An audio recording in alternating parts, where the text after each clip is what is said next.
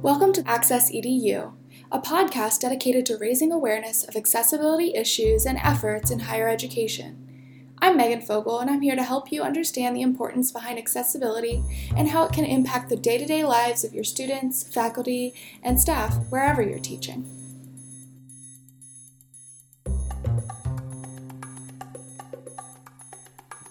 Today I'm joined by Margaret Price, who is an instructor in the English department and teaches courses in the Disability Studies program.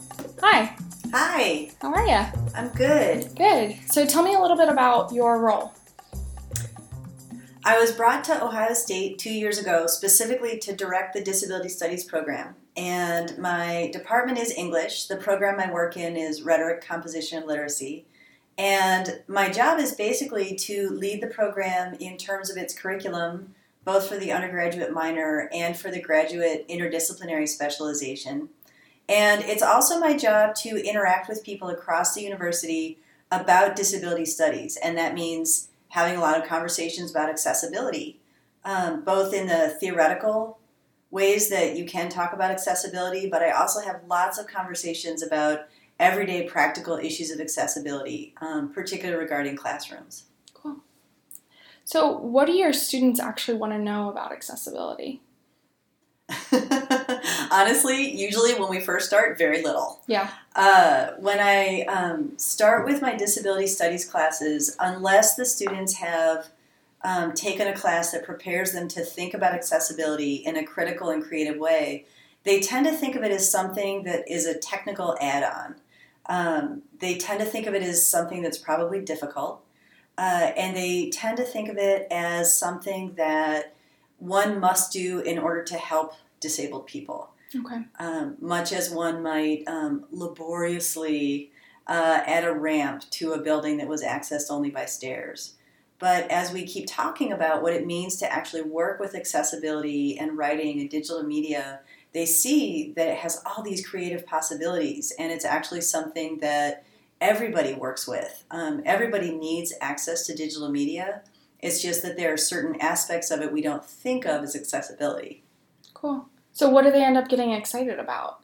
Oh, I found that especially in this last year when I've been experimenting with a new assignment on audio description, students got really excited when they were able to take ownership of the assignment and execute it in their own way. I left the assignment really open.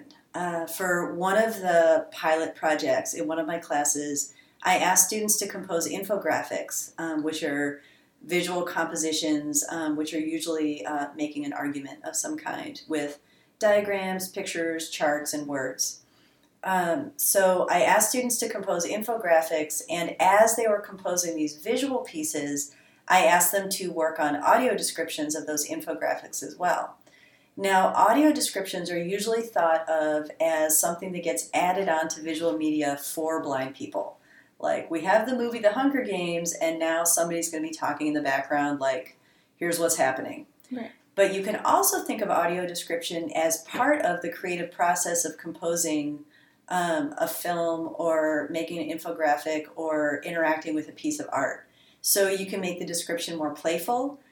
You can make it long and sort of ornate. You can make it shorter and more matter-of-fact. And some of that is driven by what's actually needed. Mm-hmm. You know, some audiences don't want to sit around for a long, flowery description. But some audiences, for example, if they're in a museum and the things being described are works of art, they want a lot of background information. They want a lot of text and description. Museums already do that in the form of audio tours. So my students got so excited about thinking about who their descriptions were for and how they were going to design them to be longer, shorter, more complicated, less complicated. And one student even got excited about working with pacing in her description. She was describing a video she had composed, and part of the video was really fast and staccato with lots of action, and she speeded up her description during that time. And then there was another part of the video that was more kind of slow and sedate, and she made her description sort of more soothing and slow during that. Incidentally, I had not even realized she had been working at such a high precise level until she pointed it out to me. Oh, wow. Like there are whole layers in their compositions that I might not even be aware of, but that they're thinking about critically. That's really cool. So what's something that is an accommodation ends up being a creative exercise as well. Right, exactly. And as we work on those, I also really encourage them to think about everything regarding digital media interfaces in terms of adaptive technology. So, for example, the fact that a book is all stacked together in one piece, in a sense, is an adaptive technology, because otherwise we would probably lose pages. But it's not thought of as a special kind of accommodation. That's just thought of a normal thing that we do with a book. We glue it together. Similarly, a computer screen has the ability to get brighter or dimmer routinely. It's built into virtually every computer screen you can find, because that's assumed to be something that the user will routinely need.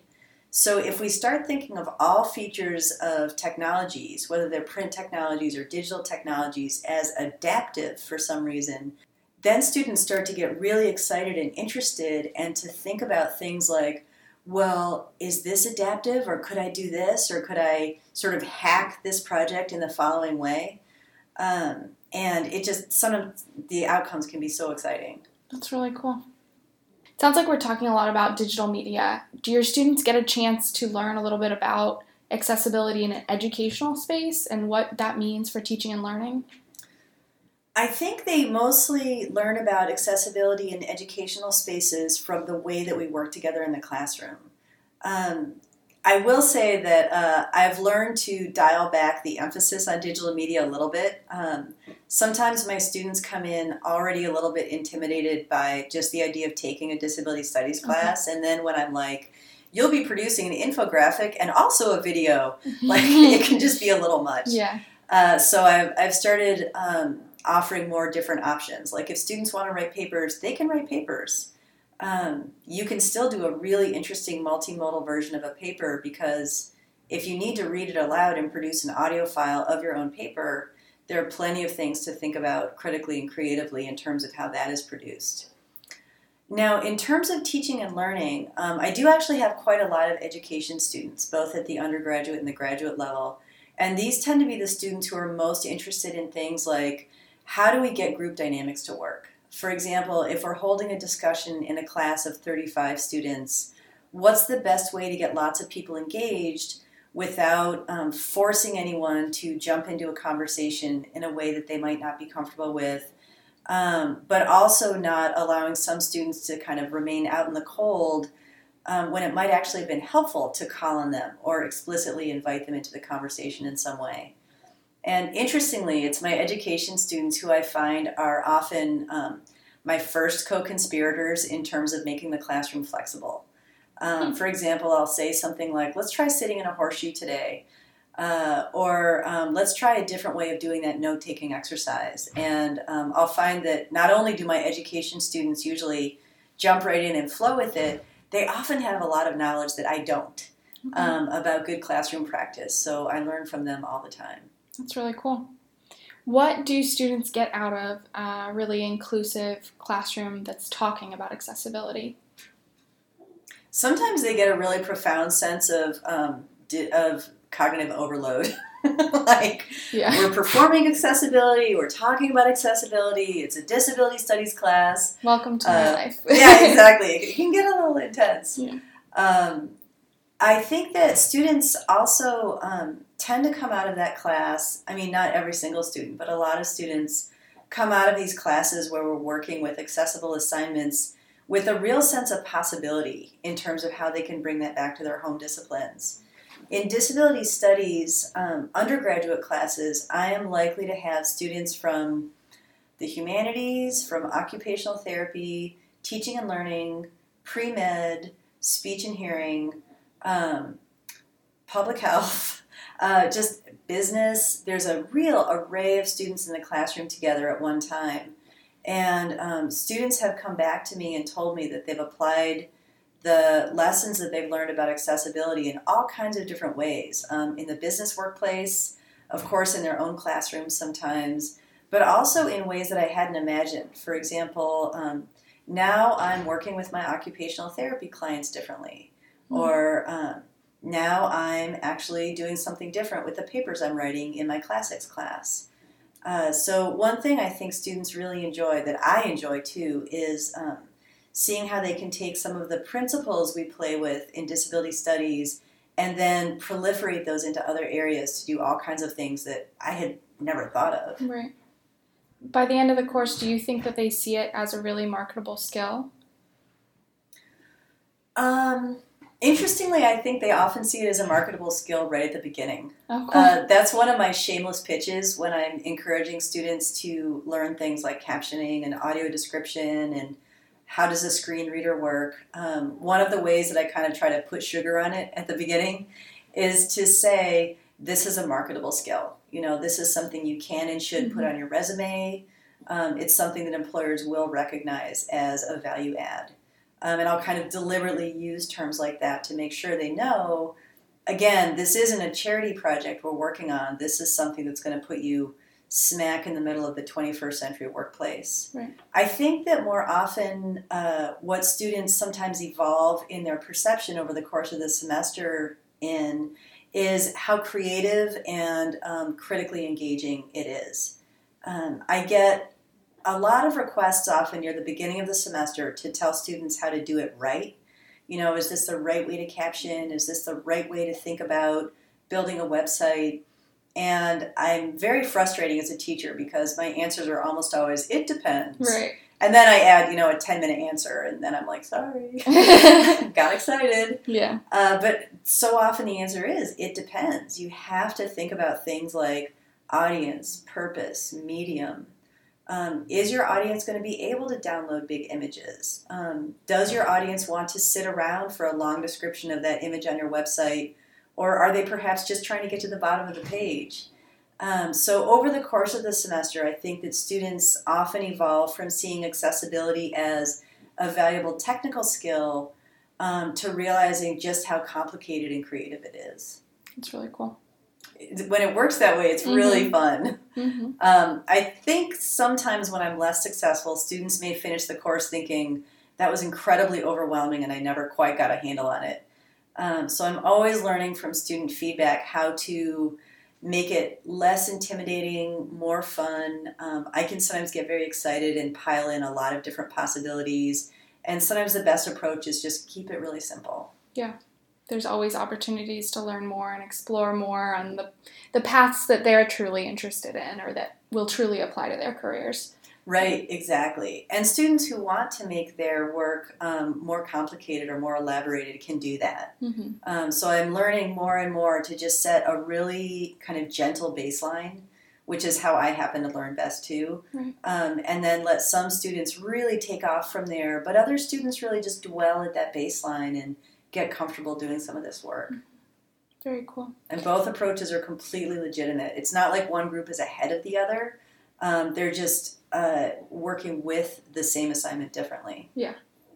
Awesome. Very cool. And that flexibility is definitely part of a universally designed classroom. Yeah. Yeah, absolutely. Cool. So what other efforts do you make in your classroom to make it more inclusive? One thing I do from the beginning of the semester is, while I'm giving them the sort of overview of the syllabus and talking about what to expect in the class, is I take some time to talk about the syllabus accessibility statement. So in addition to giving required information like, here's how you would acquire documented accommodations, I talk to them about my own access needs, and I ask them explicitly to think of our classroom as a place where we are going to be meeting each other's access needs all the time. And I'll often give pretty simple examples about that, often based on whatever's happening with me on that day. Like right now, for example, I'm wearing a walking cast because I recently broke my foot.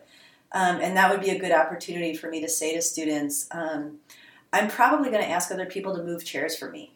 And if you're not up for moving a chair on a particular day, I want to invite you to ask someone else, or I want to invite you to notice when someone else might need a hand and just move in and give them a hand.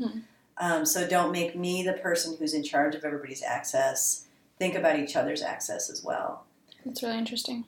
It starts on the first day of class, but An idea like that doesn't stick unless it's really looped back to over and over again over the course of the semester.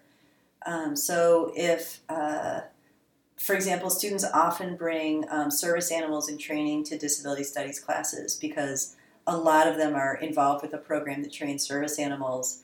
So thinking together about where to situate the animals, where to situate people who can't be near the dogs, what to do if the classroom's a little bit crowded. And instead of assuming that that's my problem to solve, to say to my students, can you help me figure this out, is a great kind of low-key way to model that, creating a culture of access. Awesome. So how do you start to plan a course that you're going to be teaching a semester from now? What do you start to think about to make sure that you're planning the most inclusive and accessible course? The first things I think about are usually structural. So I think about what texts am I going to teach? Do I have those texts in a variety of formats? So I think a lot about texts. I think about the environment we'll be in, the classroom. And I'll check out things like, does the building have an accessible restroom? Right. You know, is the elevator usually working? Yeah. Some elevators at OSU are notorious for not working. And then I will also try to prepare ahead of time in terms of the assignments that I write. I'm really careful about thinking about assignments that can be translated into a number of different ways of approaching them. And again, this is something I really started doing in response to my students' feedback. I realized that I couldn't just design the perfect video assignment and have everybody jump into it with equal enthusiasm. Right. So I need to build assignments that have more flexibility and more interest in meeting students where they are. Instead of thinking I have to write really long, elaborate assignments with lots of moving parts that everybody has to do the same way. Yeah. Do you have an example of that off the top of your head? Yes, the video assignment. Okay, yeah. The first time I assigned students to do a captioned, described video, I had just learned video composing myself at the Digital Media and Composition Institute, or DMAC, which is run by the Digital Media Studies program. And I was really hipped on it, and I created this very elaborate plan that had students learning Audacity for audio editing, and then learning iMovie for video editing. And then we had storyboarding built in, and feedback, and captioning, and audio description. And the whole assignment was so elaborate, it didn't have a lot of room to be flexible. Okay. So I ran into a few different issues. One was that it was not possible to get laptops for all the students that ran iMovie. I was offered tablets, but it turned out that the version of iMovie on a tablet is different than the version on a laptop. Meanwhile, some students were struggling with Audacity, which I had foolishly thought would be easy for everyone to pick up because It was easy for me to pick up. It's a classic mistake. And I also just hadn't allowed a lot of wiggle room in case things went wrong, which of course they did. We were moving a little bit slowly than I thought we were going to move. And so by the time we reached the end of that assignment, sadly, I think some of my students felt like their major takeaway was just feeling overwhelmed the whole time. So I've revised that assignment a few times since then, and among the things that I've learned are, again, offer a kind of baseline option where students can dwell, like just use your phone to do the audio recording. You don't have to use fancy audio software unless that happens to be an interest of yours. Right. Think about composing a video that only includes still photographs, like a kind of collage, instead of shooting moving video. And just think about, basically, I try to make the bare bones of the assignment very, very simple. Another advantage of this is students can do them from various platforms instead of having to use iMovie. Yeah. And then I build in a lot of extra time, like breathing room. This is a way of being proactive as well as flexible, of assuming we're going to need some breathing room. We're going to need some time for people to think more about some step that we all got stuck on. Or half the class might need to do one thing and half might need to do another. And all those things really need the affordance of time. So I've redesigned that assignment so that You can do a very simple, beautiful composition with it. You can also do a really complicated composition. But in either case, you'll have plenty of time to reflect on what you're doing. Right. Because what would the learning objective be for that assignment? Most important and central learning objective is think critically about the affordances and limitations of various texts and media while composing them. Awesome. I know that sounds kind of highfalutin, Mm-hmm. but basically, because I teach both disability studies and writing, which are both critical endeavors, the one thing my students have to do, kind of the sine qua non for our classroom, is think critically and reflectively about what you're doing while you're doing it. Mm-hmm. And by thinking critically, I mean things like if you're adhering to kind of a common narrative about something, or something that sort of everybody thinks, do you have the ability to step back and question whether that's true? If you're thinking in binaries, can you break out of those binaries and make things more complicated? If you're noticing things being left out or things seeming a little bit weird, can you pause and kind of dig into them as a researcher and figure out what your stance on them is? Can you listen to other perspectives and integrate them into your own perspective? Those are all kind of smaller objectives under the broad rubric of what I would call critical thinking. Mm-hmm. So that's the one big thing. I don't actually teach digital media classes. That's one reason why I have the freedom to say, your audio can be crappy. Right. Because I don't need their audio to be beautiful. I need their thinking to be really great. They're not necessarily digital natives. Right, exactly. Are these undergraduate students? These assignments I'm talking about are with undergraduate students. I also have a cool assignment I did with a graduate seminar where they did very detailed spatial analyses. They went out and found spaces at OSU and analyzed them in terms of their affordances and limitations. So, for example, if it's a hospital lobby, what is its size? What is its shape? How easy is it to navigate? How is the signage? What's the light like? Even like what's the chemical load? What fragrances are in the space? And each small group of graduate students did a photographic essay and presentation about their findings. So that's a fairly involved assignment that if I did ask undergraduates to do it, I would give them a lot of time. Yeah. And probably a little more hand-holding. Like with my grad students, I was basically like, go, analyze a space and do something cool. Yeah. And they were quite amazing what they came up with. That's really awesome. Cool.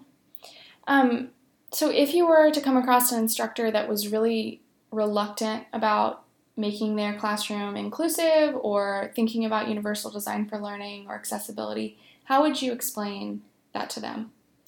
That's a great question, and it's something that I encounter all the time.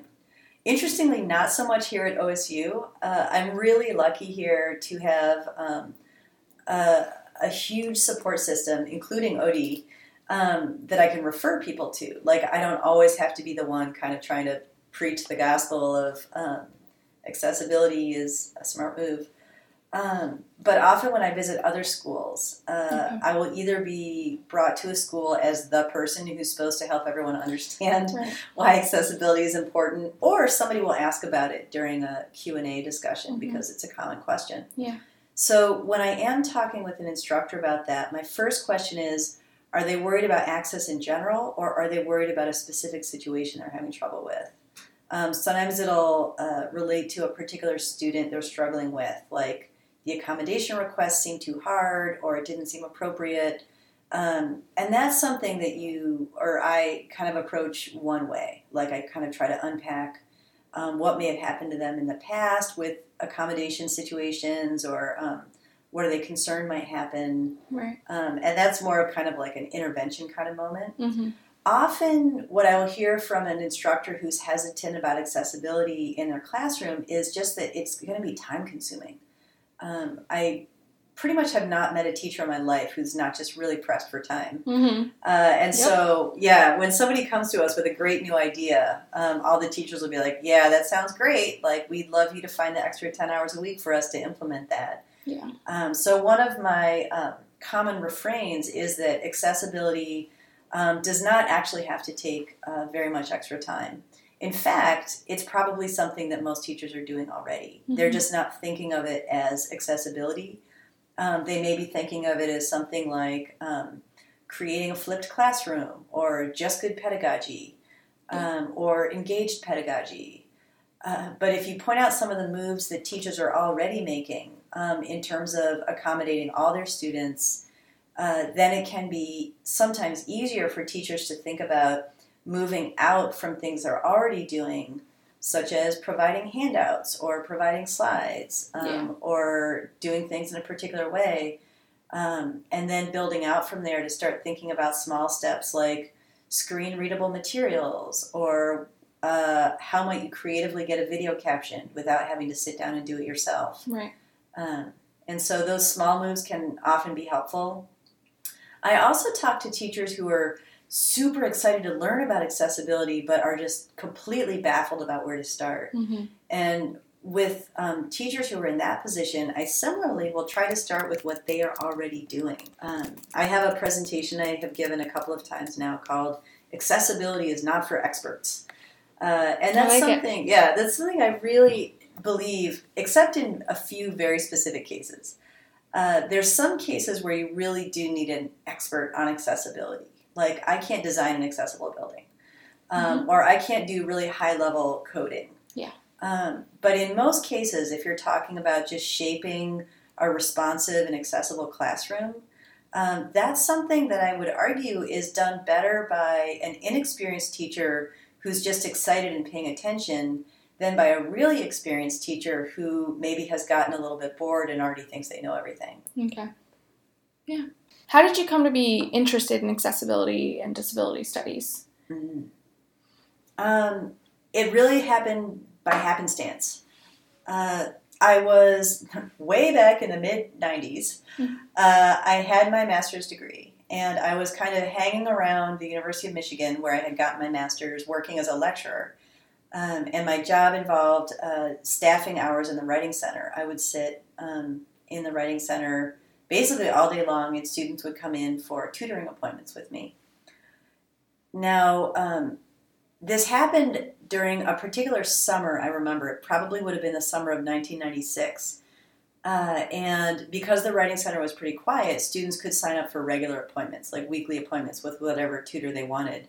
So I started seeing some students repeatedly, and again, just by coincidence, several of them were disabled. Mm-hmm. I was working with a deaf student, a blind student, and a couple of students with learning disabilities. And in every case, we were doing the same task. We were sitting together with a paper the student was working on and working to make that paper better. But I was amazed to learn how different the methods that we needed to use were. I worked in this way with my deaf student, in that way with my blind student. My students with learning disabilities gave me lots of cues about ways they did and didn't want to talk about revising their paper. And I was really lucky because all these students happened to be students who were really ready to say, here's how we should work together. Sure. Here's what's going to work for me. And I just had no idea that the practice of teaching writing in all these different modes and in all these different ways was going to be so much fun. Mm-hmm. I don't think I had thought about disability in the classroom much at all before then, but if I had, I probably would have thought like, oh, that sounds like complicated or difficult or just kind of esoteric.